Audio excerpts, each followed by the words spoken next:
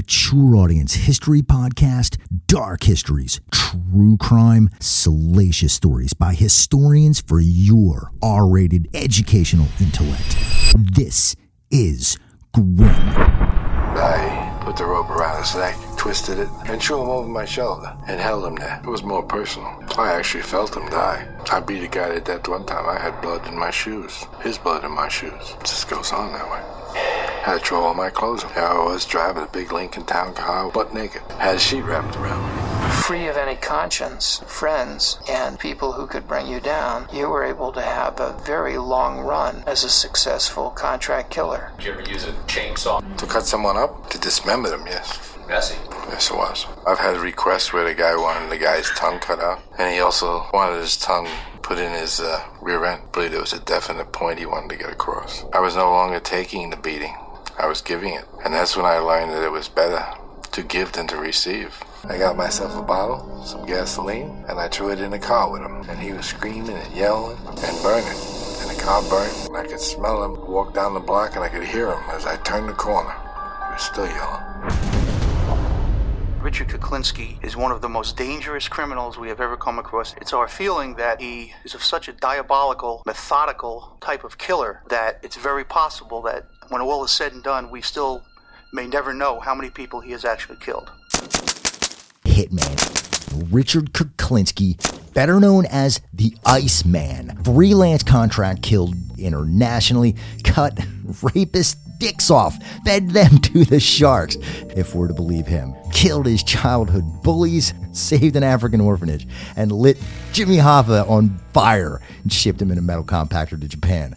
The character, Tony Soprano, took inspiration from the dichotomy of business and home life that contract killer Kuklinski separated so perfectly, murdering and putting together Christmas toys with his wife for the kids. This is the rags to middle class Jekyll and Hyde murder for money family man contract killer story of the Iceman.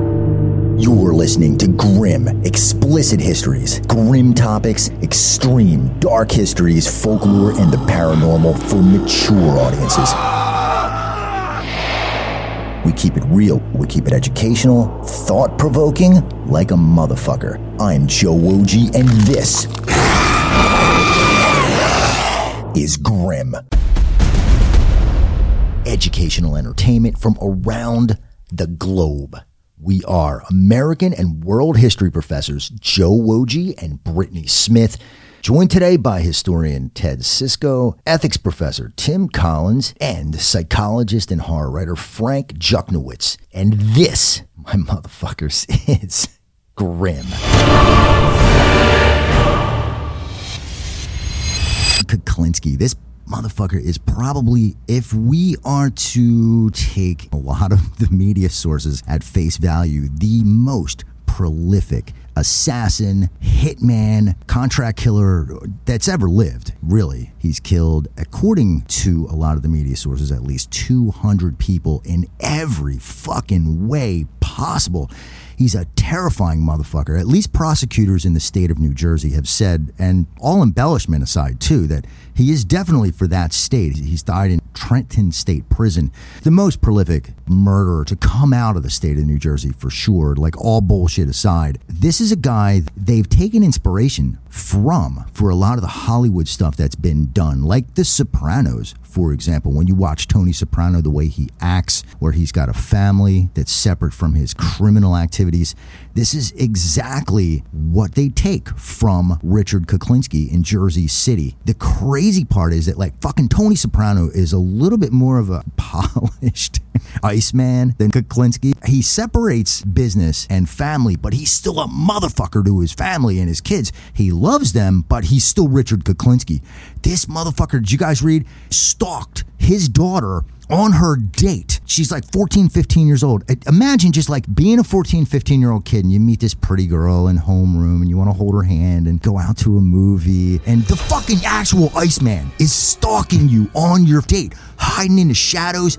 It's the creepiest thing that I can imagine. Like, this kid could write a horror story about this, you know? Like, I dated the Iceman's daughter. And have you guys seen pictures of his daughter? He's got the whole family, right? Dwayne's his son. He was a little cold to him. But he's got Kristen and Merrick. Merrick Merrick was his favorite, and he told her, if I got to kill your mother, sorry, I got to kill all you guys too.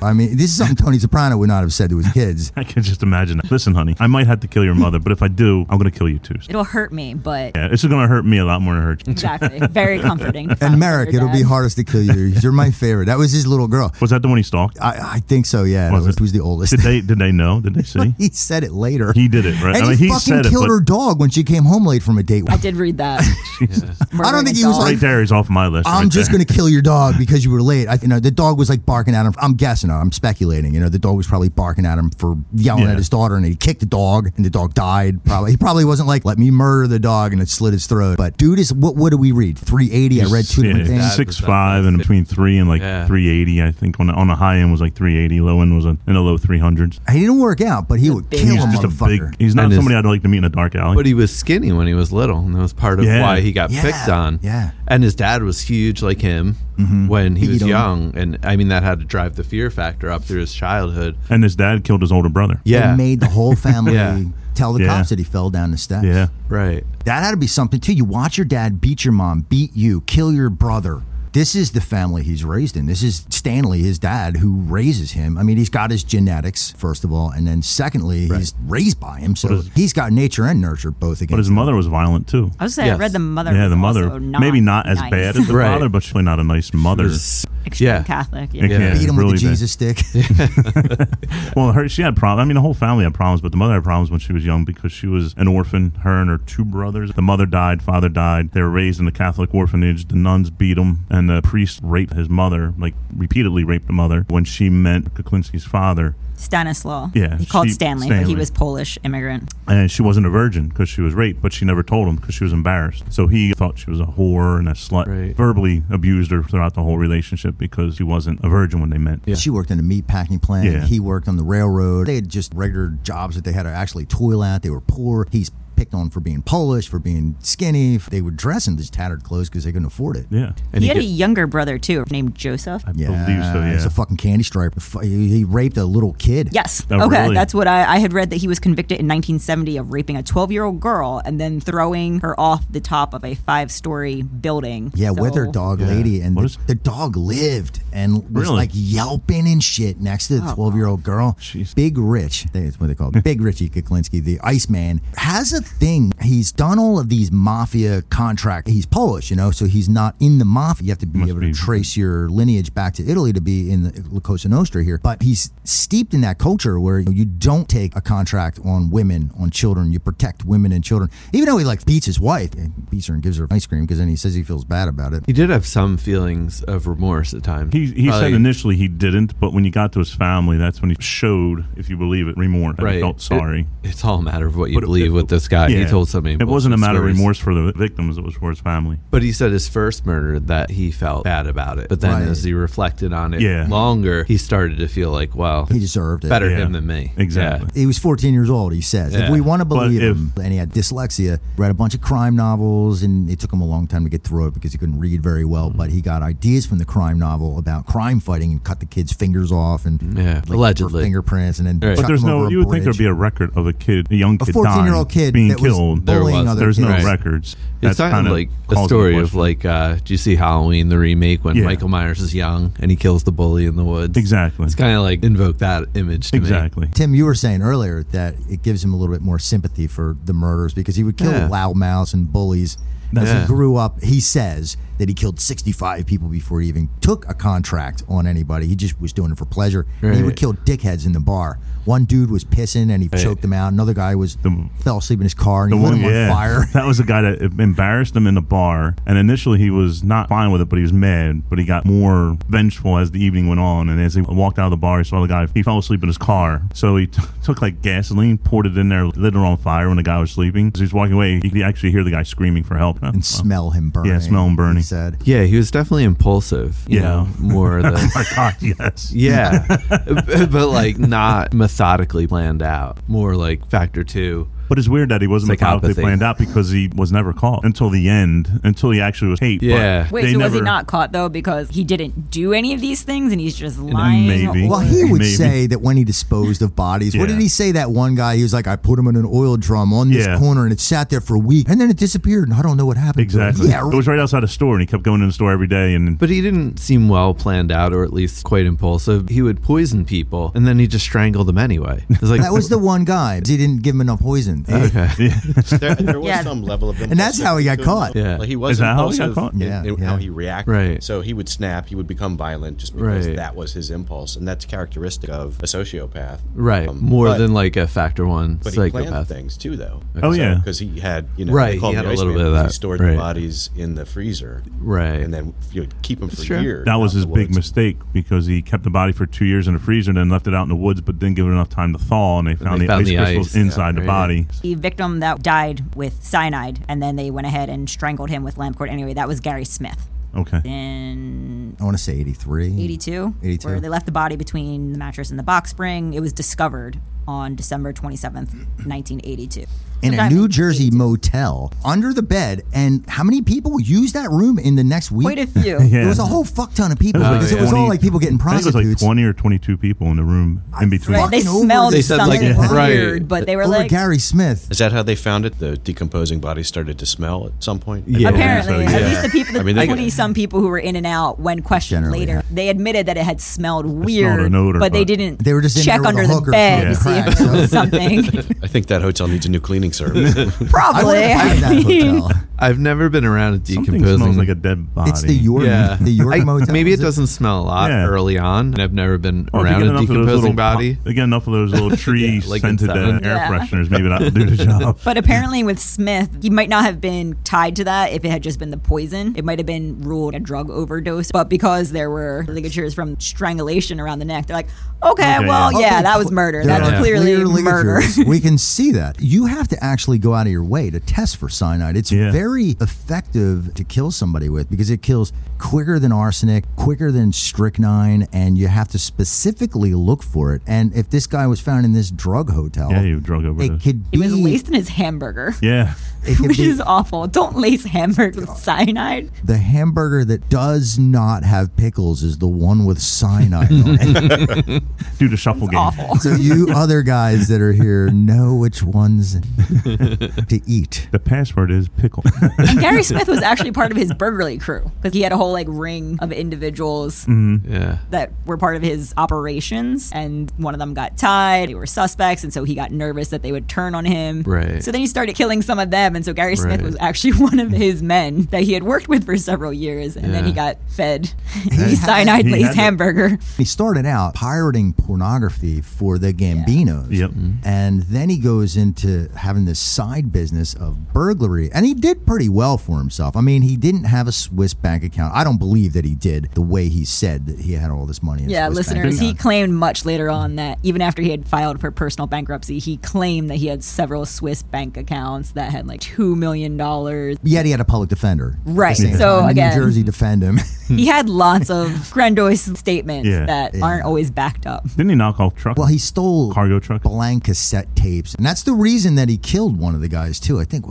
Louis Masquet. Well, I know Louis Masquet was the guy he got the moniker Iceman for because when he took him out of cold storage, it was like a nice day in September. There wasn't cold yet. He could have waited a couple of months, and then maybe the guy would have had a reason to have ice in him. He could have thawed him out a little bit longer. Yeah. His body was found in Orangetown, New York, and he had been going to meet with Rich to collect those blank cassette tapes so they could use them to either make knockoffs or pornography.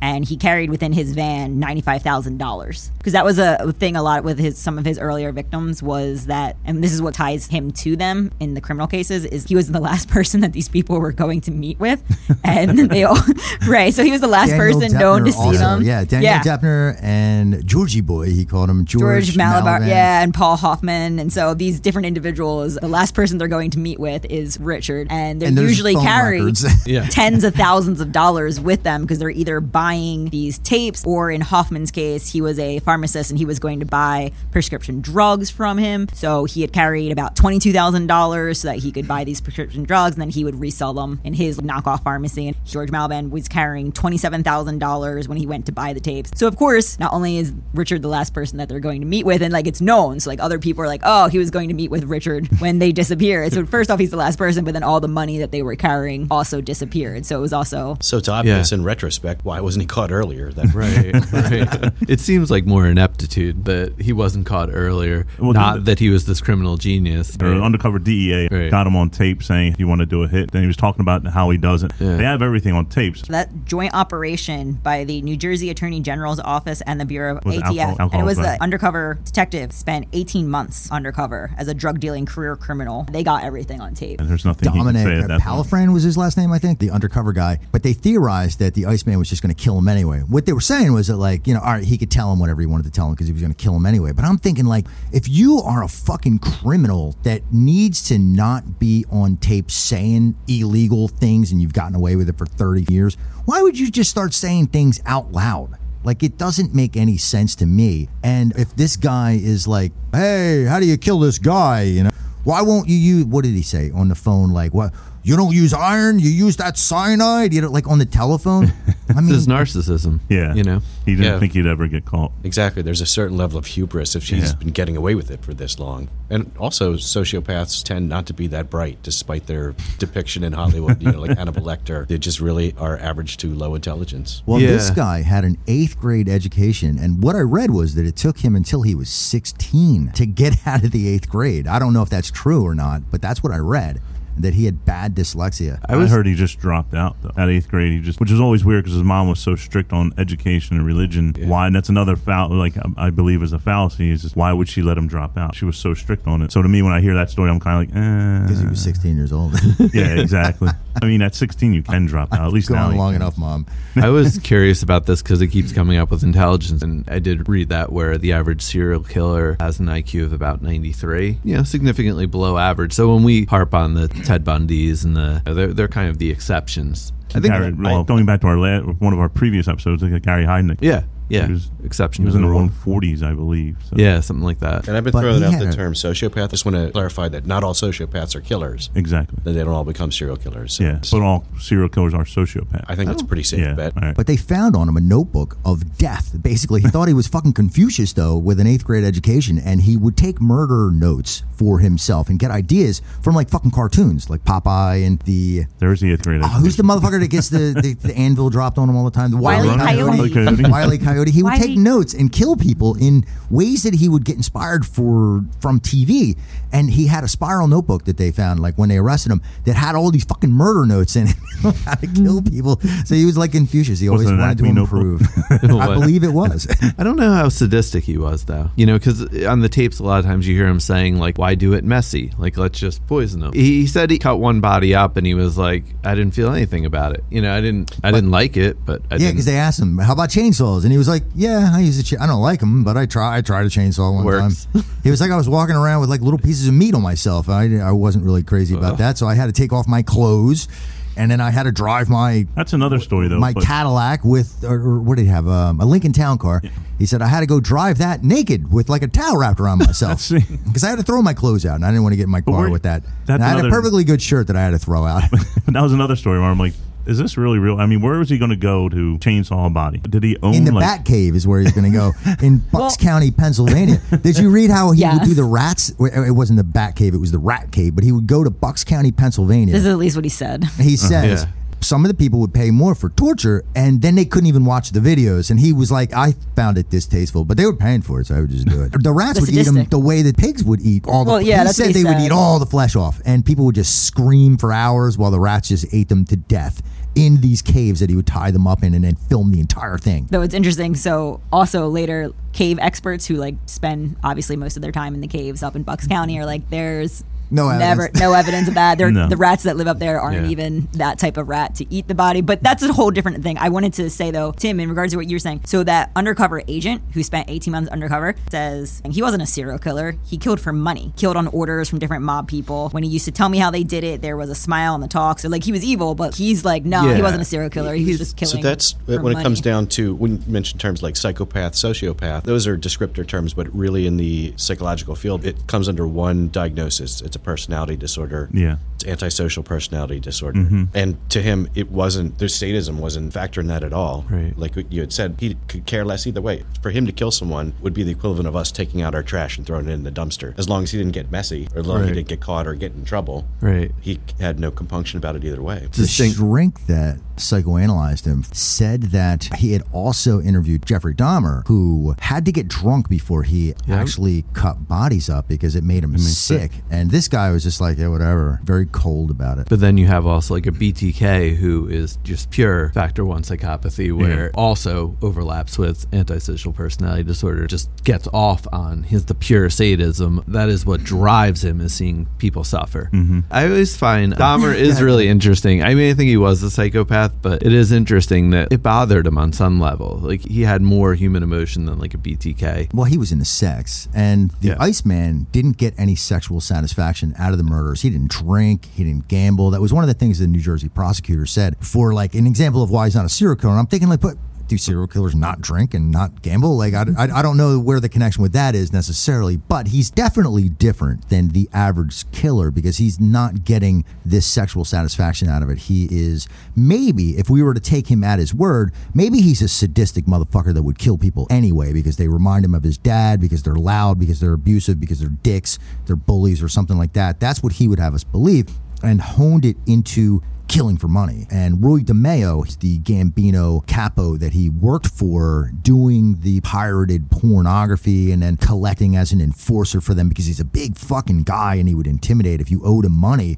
If you owed the Gambinos money, and then Kuklinski, Big Richie they called him, this fucking 350-pound dude shows up, you're going to fucking pay him, where he would crack skulls, and he would crack skulls, and he was a bad motherfucker. No matter how many people we believe or not that he killed and what he did that was crazy exaggerative that he did or did not do, he was a big badass motherfucker with very little emotions in any way other than for like family, and that was it. And he was actually married when he was really young. He had 2 kids with this one woman that was older than him, and walked in on her, he says, having sex with somebody else. So like the Iceman walks in on his wife having sex with somebody. What do you think he does? Kill him. And breaks every bone in that dude's body and cuts her nipples off, and then, you know, they get divorced. But where's the fucking police report that he cut her nipples off? Exactly. I don't see the police report But being anywhere. he was also dating a second wife while he was married to the first wife. So do you really believe that he called her in bed? That's another one that's like, I don't know if I believe that one. It was about revving up his ego. Exactly. You know, making him... A lot of his don't do that, claims yeah. seem to be about his ego. Yeah. Right. Trying to sell himself as a brand. Especially once he starts talking in prison. After he's convicted, he's sitting in prison and he's doing all these different interviews with psychiatrists and newspapers and authors and all these people. Yeah, whoever wants to talk to him, he's willing to chat. And that seems to be when a lot of his lies really just start getting out there, and he just starts going off the wall claiming, I've killed 200 people. And it's like, all right, you're documenting it to kill 5. Yeah. So that is a feature of antisocial personality disorder, is that they lie. Yeah. They use deceit. So Joe mentioned earlier from 2003 with the psychiatrist Dietz, and he basically diagnosed him, or at least mentioned, the anti-personality disorder and paranoid personality disorder. Yeah. Those were the 2 that he talked to. It's an interesting clip to watch because there's clips on YouTube, and I mean, the psychiatrist is just saying this to Big Rich, and you're just like, oh, okay, you're just gonna say this to this man. I mean, I know he's already in jail. But he had sat with him for 14 hours and spoke. So we don't know at what point he was telling him, like, hey, this is what you have going on here, dude. Because it seems when you just watch, he's just sitting across the table from this guy. Maybe he's handcuffed underneath. I don't know. Yeah, I don't know. You can't tell in the video. But he could have talked to him for 10 hours first and got a report before he said that shit. But he did ask what was wrong with him. And he thanked him. I did that too after like 2 years of therapy. I'm like, so we've been doing this for 2 years. What's wrong with me? She's like, what do you mean? She's like a personality disorder? I'm like, yeah, you don't have one. Like, oh, okay, that's good. I'm not special. We just want your She's money. like, oh, you're plenty fucked up. But like, You don't You're actually just have a generic person- fucked up. Yeah. There's no title for what you are. You're a new kind of fucked up thing. But did you see the part with the psychiatrist? He's like, you're getting me mad. He's like, you just said something. Yeah, I did, And, yeah. and the psychiatrist like, what did I say? He's like, I don't know, but I you can't just put my said finger on it. You're getting me mad. But you've annoyed me. And he's like, and the psychiatrist is pushing him like, well, tell me, what did I do? And he's like, and he got real serious. He goes, He said, I'm not going to do anything stupid.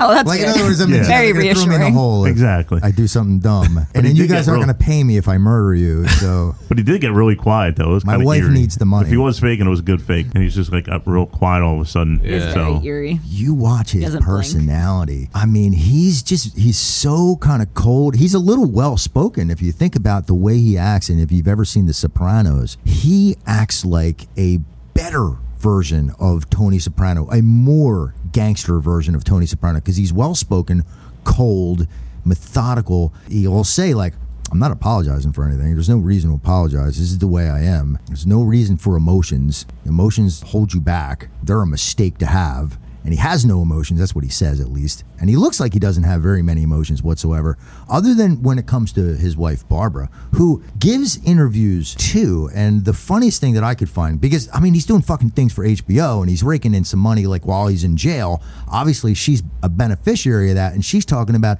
I can't even buy paper towels. I got to scrape pennies together. Yet she's wearing a mink coat while she's saying that. one man's version of poor is different than another man's. The daughters that he's got, Kristen and and Merrick.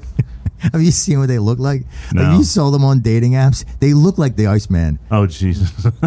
They were cute as kids. The one has his ashes and wrote him like all of these. I didn't read the letters, but I read that they were very touching letters. I love you, Daddy, and shit like that. After you killed my dog, I came home late. Did seem like he was good at dividing. Yeah, He didn't let- compartmentalizing. Yeah, he Yeah. didn't let that get to the house. It seems like they were totally in the dark.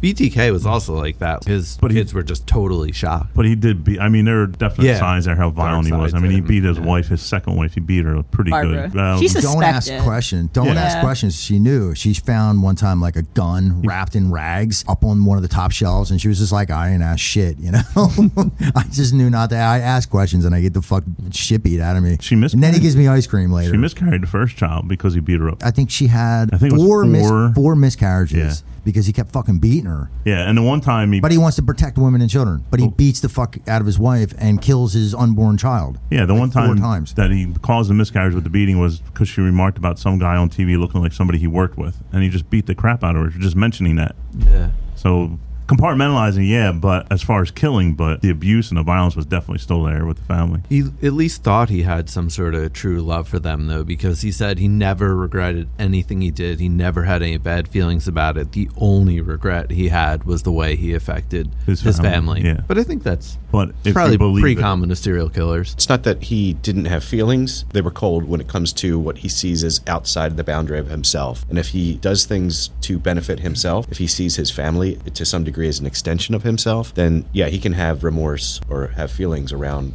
negative things that impact his family. And that's the one thing with the video. The family makes it seem like we had no idea what he was doing. But yet he'd get up in the middle of the night and go out, and the wife was like, I had no idea. I never asked a question. I'm like, how do you not ask that question? Like, where the You fuck don't are ask going? unless you know You know, that yeah, something it's bad's ignorance is going down. bliss, Like yeah. you don't know exactly what he's doing, but But you're you know not. whatever it is not good. Yeah, Exactly. She said suitcases of money would come home in return, though. So she just didn't ask questions. Hey. Because, I mean, Richie, when he grew up, he was poor as fuck. Yeah. And what he would always say is that he never wanted his family to have to go through that. And they had a pretty nice middle-class home in Bergen County, New Jersey. And his official job was an international monetary exchange, traded African currency or something like that in Nigeria. And which he even said he went over there to kill people, too. And he hated Africa. And I don't know, but he set people free. He has all these fucking crazy stories. But his neighbors did not know him for anything other than being a successful businessman. I mean, he didn't live in a mansion, but he lived in a nice nice middle-class home. And his daughter, when she was young, was in children's hospital. All the nurses knew him as being very friendly, very doting father. The people next door couldn't afford, I guess, a TV in their room. And he was like, here's extra money. Put a TV in their room. I guess he talked to the guy whose kid was in there, too, with him. So there were little things that he would do where he had little bits of feeling about children. And maybe it goes back to his childhood and not being treated with love. Absolutely. So growing up, we talked about the conditions that he grew up with, and that is when children in that development developmental stage are forming their attachment. And it's usually with their parents or their caregivers. And so if he's living with a family that's abusive, that's emotionally distant, and that's supposed to be his secure and his safe place is his home, then he goes outside to the neighborhood and he's beaten. What do you learn from that? You learn that emotions are not going to serve you well. You learn that violence will get you a sense of control. Once you can control that situation, it's less scary. Violence and intimidation. And that's what he said, too, when he just took it from the bullies when he was a kid, that he would keep bullying him. But then when he fought back, there's this story that he gives where he took the rack out of the closet where he would hang your clothes, like the iron rod, and he brings it out and he beats that one bully to death. And he's like, and he didn't bully me anymore. I was happy. But he said he was really scared. He stayed home from school and he was really scared that they would know he did it. But once they didn't know he was the one that killed the little kid that was the bully, then he wasn't bullied anymore. And that was a good thing.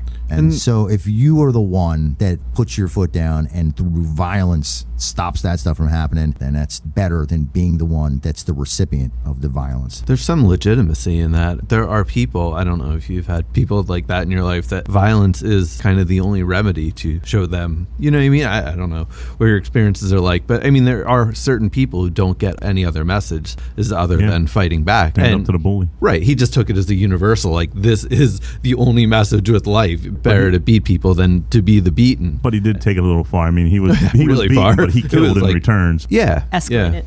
Yeah. But even describing his first kill, which when he beat the bully to death, he said he felt remorse at first, but then the sense of a rush, like a power. Yes, I read that too, that he was empowered is how it was described. Yes. And if you come from a fearful attachment style, where you can't trust your environment, the people around you, and now you feel powerful and you feel in control, that's like a drug. And so he's going to keep doing that because it's getting rewarded. He gets what he wants out of it, and then eventually he starts making money from it. So that family that he built, that represented the security that he never had as a child.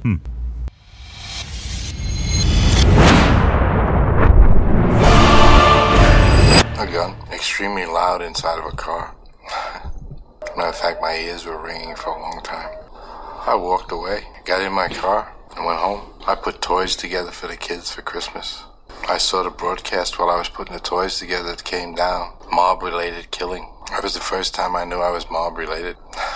He would murder someone, cut their body, wrap them in layer after layer of plastic bags and material. If I were to do somebody, I want at least 5 figures, and at least up in the better half. We were the all-American family. I mean, we had what seemed to be the perfect life. They were wonderful times. He wanted this guy taken care of, but he wanted to talk to him first. So when I got to the place, I asked the man for the money, so the guy says he didn't have it and Roy would just have to wait until he got the money to pay him. And that was that. He'd have to wait. So I said to the man, I said, well, you have to then talk to him. He wants to talk to you. So I dialed the phone number. He got on the phone, and I said, he wants to talk to you. So he was talking to him, and I guess they were acting like everything was all right because he got off the phone, he handed me the phone back. He says, I told you he'd wait. He's in the better frame of mind. Don't worry about it. He wants to talk to you now. So I picked up the phone, and he said, kill him. About 1 to 2% of the population has the paranoid personality disorder. About 2 to 3% of males and 1% of females have the antisocial personality disorder. And then there's this smaller group that has both. And it was having both that allows you to have this career that you've had, and that allowed you to profit from your capacity for a completely emotionless, fearless, remorseless hit by being free of any conscience and also free of friends and of people who could bring you down. You were able to have a very long run as a successful contract killer. It is quite unusual. And you wouldn't have been able to do that had you not had both of those personality flaws in your line of work that turned out to be major advantages, kind of preconditions for a successful career. We are American and world history professors Joe Wojcik and Brittany Smith, today with historian Ted Sisko, ethics professor Tim Collins, and psychologist and horror writer Frank Juchnowitz. Educational fuckery for your enjoyment. You're listening to Grim.